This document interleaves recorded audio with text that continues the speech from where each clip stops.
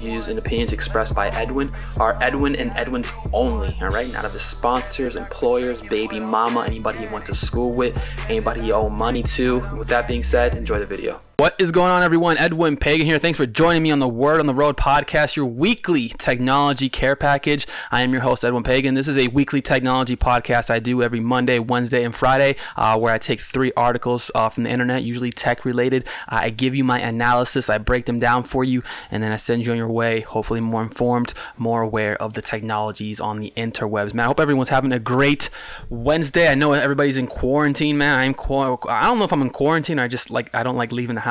Actually, I do leave the house. I go to the gym, which the gym that I'm going to is doing a terrible job. Shout out to 24 Hour Fitness in Orlando.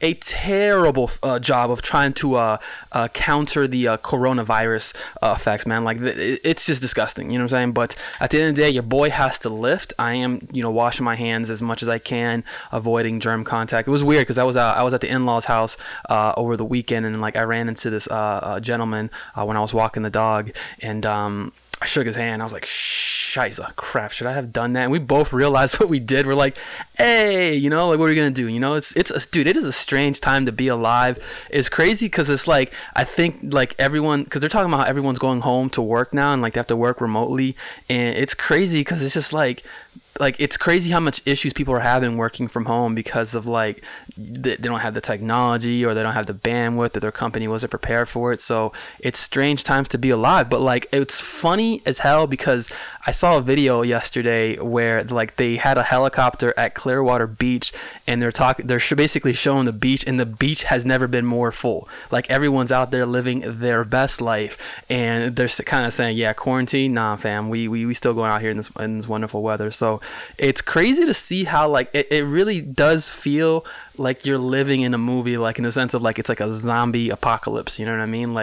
Minus the zombies, but everyone is scared. And it's as a Floridian, you know what I'm saying? I'm used to state of emergencies, right? Because of the hurricanes. We have a state of emergency at least twice a year, you know what I'm saying? Because of the hurricanes. And so it's you can measure the hurricane, you can see it coming. But with this, you're I don't know, man. And I want to state for the record, before we jump into the articles, I want to state for the record, guys, that do not believe rumors that you hear that your friend's friend who works for the Department of Defense, Homeland Security, and FBI, all three at once somehow, right? That they're saying, that the government is going to mandate martial law. Don't believe things like that, guys. That's not how the government works. And in this episode, we're gonna be talking about a lot of fake news and stuff like that. But I find it very interesting how everyone has a friend who knows something that the general public doesn't know. It's the freaking most weirdest thing. And shout out to the background I got this from a website. This is actually someone's brain, and I figured that I have a big head, so I might as well put a big brain in the back. I'm only guessing this is how my brain looks. But with that being said, guys, let's go ahead and jump right into the articles, man. As always, the articles discussed on this episode are available in the description below if you're watching on YouTube, and if you're listening to this podcast on iTunes or your major podcast platform, it's all in the bio description. So with that being said, let's start off with something more subtle. So the first article is coming from the fine folks at Decrypt.co, all right? And of course, coronavirus news as always, man. But a fake coronavirus, or a fake corona Android app that tries to get ransom in Bitcoin is being is supposedly making its rounds through the interwebs. Now, let me just to kind of discuss what's going on here. I know in my previous episodes we had talked about how there's a lot of fake news outlets about the coronavirus, and more particularly how Facebook and Apple are taking extreme measures to make sure people aren't releasing apps into the App Store that are giving out false information about the coronavirus. And lo and behold, there is an app out here that was discovered on the Google Play Store that basically was convincing people to install this app on their phone because it was going to give them real-time access to coronavirus data. It's going to let them know if they're in contact with someone because of the GPS data on your phone, if they're in range of someone who might have the coronavirus, right? And then if you download this app, it'll give you all these abilities. Now, I like I said, check out the article, because as always, I do a terrible job of describing what happens in the article. But basically, it's an app that was designed to get $100 off the users in Bitcoin. Now, it's something called ransomware. If you're not familiar with where it's basically a type of malicious software that can attach yourself to your computer. Primarily, it's a computer-based attack, but it can attach yourself to your computer or mobile device. It puts a password on your stuff, and it says, unless you give me the money, you can't access your stuff. And that's exactly what this app does, where it hijacks your lock screen, and it says, unless you give me $100 to this Bitcoin account, we're gonna wipe your phone. And this basically gets people to do this, right? Because people don't know their password, and as you know, the ability to lock once you lock your phone and you put a password on it, you can't get back in. There's no way around it with a lot of major companies. Now, Google has come out and said that, like, they've patched this, and so it's very, very difficult to do this. But my point in all this, guys, is that be on the lookout for fake apps, all right? When it comes to incidents like this and natural disasters, all right, hackers and cyber criminals alike are out here trying to make a quick buck, all right? Always get your information from a reputable source, all right? My reputable sources usually end in .gov or TMZ.com. I'm not gonna lie to you. If a celebrity dies, I go to TMZ.com to verify that it's real, because usually they're the most accurate source. But don't go on the App Store and look for coronavirus apps and think you're gonna find something, because it's just not how it works, right? Make sure you're getting your information from reputable sources. Now, Apple and Facebook are taking extreme measures, like I said, to make sure that they're banning accounts that are trying to upsell what do you call it, the hand sanitizer, the face mask. They're doing what they can to ban those accounts from people trying to surcharge on that. And then Apple is banning apps from spreading false information, because we're in a time right now where this is not a hurricane, or a storm or earthquake, right? This is like something that's a germ that we can't physically see, and so this is kind of based on speculation. Like we're basing our actions on what the doctors and the people who really specialize in this stuff are telling us to do, because we can't physically see the virus. And so when you have apps like this trying to spread false information, it's just going to create a more bigger issue. And right now, like, we're in the midst of a very strange economical time. You know what I'm saying? Like, a lot of people are being affected by this virus. As someone who lives in Florida, in Orlando, where everyone and their mother works for the mouse at least once in their life, there's people who pay the bills in hospitality, and if they can't get to work and get money, it's an issue. And if we're spreading false information that's not accurate, it's making people scared to come to Florida, to the parks, or wherever, then the issues are bigger than just people getting sick. Now we're having an economical crisis. So shout out to Apple and, again, all those other companies who are really taking measures to prevent this from happening, and really taking that seriously. So with that being said, let's do some more coronavirus news. This is coming from the fine folks at the Washington Post, which is a great article. It's called the U.S. government and the tech industry are discussing ways to use smartphone location data to combat the coronavirus. Now, and more particularly, they're trying to utilize like location data and kind of seeing like, all right, if we can find out if certain people are being infected by the virus, where have they been? So kind of like if you've been infected, or if you get diagnosed with the coronavirus, they can look at your location data and kind of see where you've been. But also the government's trying to look at ways to basically kind of get a real-time analysis of where the heck people are at a current time, right? So if people are actually being quarantined, we should be able to get that data through Facebook and say, hey, the location shows that there's no people here, this and that. So kind of gathering information on people, and it kind of treads that territory of like privacy concerns, but in the same sense, it's like, are we in a state of emergency where we say, hey, this is okay to do? But definitely check out the article, because as always, again, I do a terrible job of breaking down these articles. But it's kind of just talking about how companies are working hand in hand, or with the government, to come up with different ways to just keep the situation contained. And I really do think that just the future of medicine is heavily reliant on technology. I feel that like with what a doctor does, when you go to the doctor's office, you're talking to the doctor one-to-one, right? So that's one part of the doctor's visit.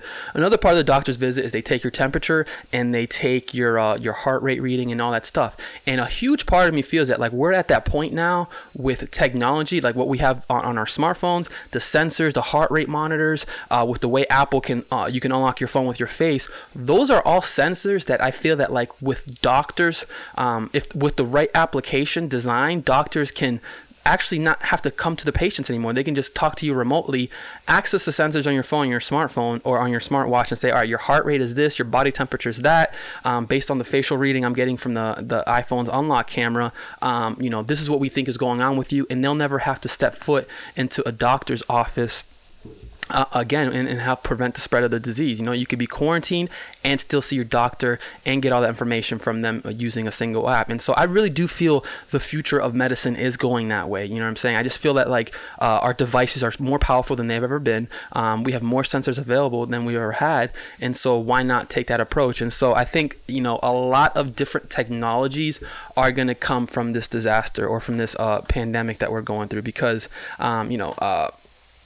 I think there's always an opportunity to in times like this, like someone made a really good point the other day of like how like comedians and entertainers and athletes alike, this quarantine period of being locked in and housed is forcing people to train harder, work out longer. It's forcing people to write more material as comedians and so what they're saying is that like when this quarantine actually is over and done with, the amount of really good basketball games that are going to come from it, the amount of really good comedy material that's going to come from it is going to be crazy, because people had spent so much time not performing but just working that when they finally get out, they're going to come out shooting. You know what I mean?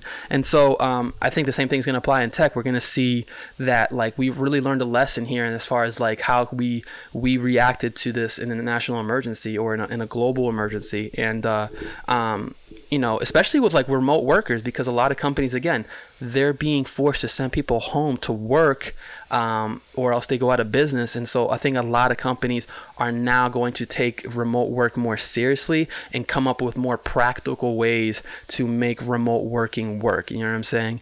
So definitely check out the article. It's a very interesting article, to say the least. And like I said, I really do believe that that tech and health are going to go hand in hand. And with that being said, man, to wrap up this episode, last article was coming from the fine folks at Wired.com, which is AI is an ideology, not a technology. So at its core, artificial intelligence is a perilous belief that fails to recognize the agency of humans. And so this is a very, very long read. So I definitely suggest getting yourself a cup of coffee, putting your phone on Do Not Disturb, kicking your girlfriend out, canceling all plans you have.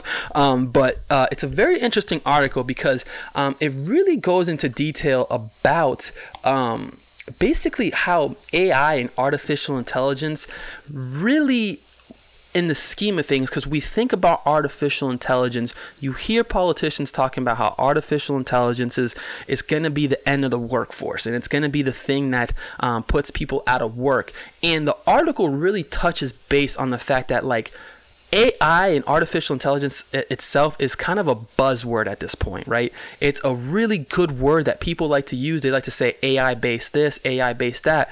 But the reality that is that artificial intelligence, although artificial, still requires so much human interface, so much human attention, that in the reality, the scheme of things, it's not this technology that's going to put all these people out of work.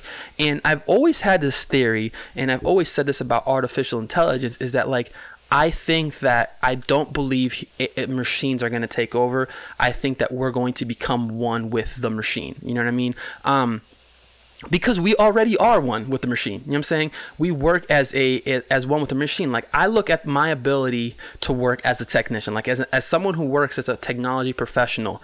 I have my computer as a tool to go get information. So my computer does the heavy lifting, the getting the information, the finding the pieces to this, the checking on that. But I still as a human need to take this information, interpret it, and then relay it or act on that information. And so me and the computer work one-on-one. I can't work without it, and it doesn't exist without me. And so this article really does touch base on that, of like how that connection works, and also how like AI is, again, it's just a buzzword, because there's artificial intelligence, there's machine learning, and the two are really misconstrued in my opinion. Machine learning is something that is designed to learn behaviors, whereas artificial intelligence is the ability to naturally, in my opinion, naturally interact or interface with humans, right? But this idea or this thing that we have, or like especially like politicians who have no idea how this stuff works a lot of times, the idea that we see artificial intelligence as that like as like this one single chip that's going to do everything. It just doesn't work like that. This idea that we have that like artificial intelligence is going to be like Skynet and the machines are going to become aware and they're going to do X, Y. It doesn't work like that, because at the end of the day, the underlying code is written by humans for artificial intelligence. The technology, the infrastructure that's required for those things to operate, it still heavily relies on humans. So it is artificial in that sense, but it's based on human interactions.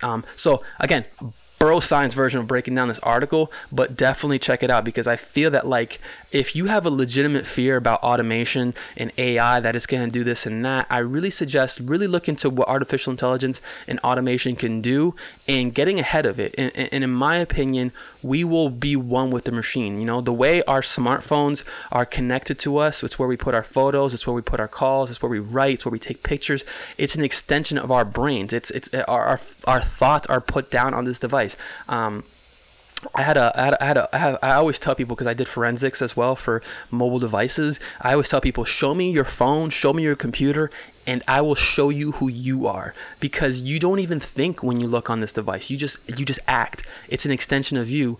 And so that's how I feel artificial intelligence and AI in general will be in the future. It'll be something that like you have AI based glasses or an artificial intelligence based car, where you're still the driver in the car, but you're able to drive at a faster speed because you have AI on this car that's able to read information, read your instruments a lot quicker, predict, see things that you can't see before you can see them, react on them. And so you're still the human interface with the car, but the artificial intelligence is giving you that edge, that ability to register information a lot quicker, where, you know, you can read one thing, you know, and react in 2 seconds. The machine can react in a fraction of a second. Just boom, sees it and does it. You know, you see it with crash detection systems in cars. You see it with self-driving cars. So the list goes on and on. But AI, in my opinion, isn't something that we should be afraid of. I just think it's something that's going to make our lives significantly much